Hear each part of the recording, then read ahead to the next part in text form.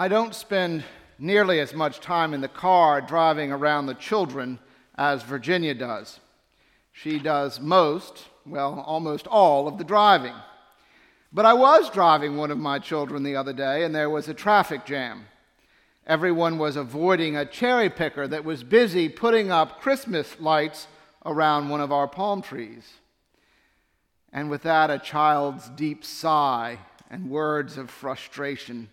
It's not even Thanksgiving yet. I shared with this child that I would be preaching about that one sentence. That was yesterday afternoon, and she said, "And Dad, there's also a Christmas market at church." True. But all of these decorations and our Christmas market yesterday and today, they are signs that Christmas is coming, that we and many in the world will celebrate Jesus coming into the world, and I truly cannot wait. For us here in church, these next Sundays prepare us for that coming with some big ideas. Next week is Christ the King Sunday, and then Advent begins. For today, we have these deep readings from the letter to the Hebrews, from Daniel and Mark, about the end of the world, the apocalypse, Judgment Day. The signs of the last day, they aren't much like Christmas at all, unless you count Black Friday. In our reading from Mark, the disciples ask, when will the end of time come and what will be the signs? Jesus answers that there will be wars and rumors of wars, that nations will fight nations, and earthquakes and famines, birth pangs, as our world is recreated. I think that the end of days, that Judgment Day, it's hard to come to grips with. It leaves me wondering, what can we do in our time, in the meantime? Let's begin by working with that word, apocalypse. It refers to the final revealing of divine mysteries. As Christians, we believe that Jesus has come into the world, that he died and rose again. We also believe that he will come in glory to judge the living and the dead, and that his kingdom will have no end, that his will be done on earth as in heaven. Part of being a Christian is reflecting on what will happen at the end of time and what we should do in the meantime. And part of that answer is found in the reading to the letter to the Hebrews. Let us hold fast to the confession of our hope without wavering, for God is faithful. And let us consider how to provoke one another to love and good deeds, not neglecting to meet together as the habit of some, but encouraging one another. I think it's here too when we live into Jesus' warnings. Beware no one leads you astray. Christmas decorations and carols, they're often used by the secular world to encouraging us to spend money, to lavish gifts, and don't worry about debt, just spend.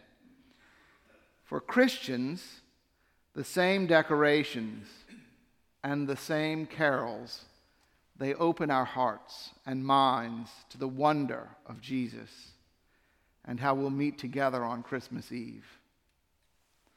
And it's with those open hearts and minds that help us actually reflect on Judgment Day.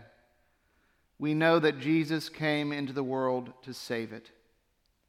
And yes, Jesus says there will be signs of the last day, but there are also signs that God has already done his will in the life and ministry, in the death, resurrection, and ascension of our Savior, and the sending of the Holy Spirit. What are those signs?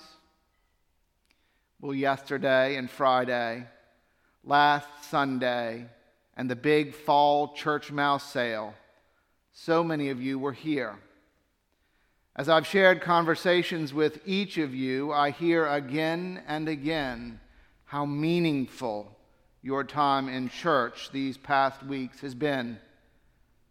That's the truth we see right here in Scripture. we as a parish family provoked one another to love and to good deeds, meeting together, encouraging one another.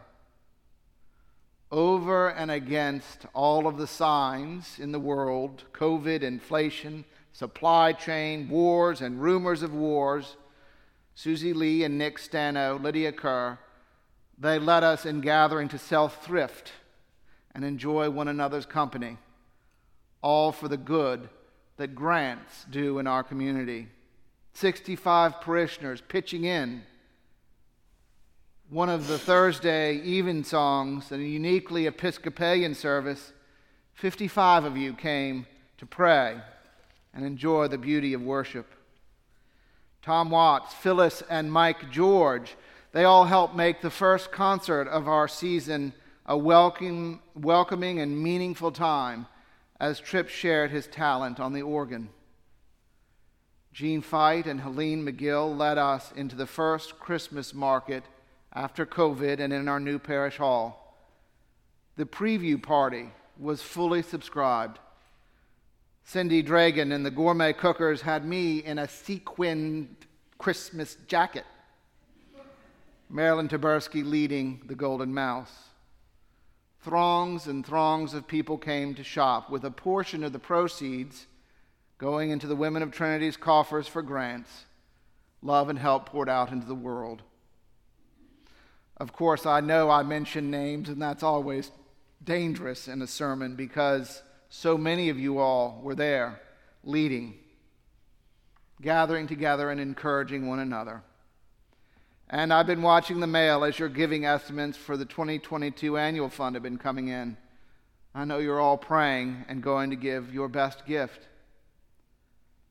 So many signs in the world. Signs that Christmas is coming. Signs reflecting Jesus' words about the last days. Signs of Christ's love in this world. Behind each one, we see people.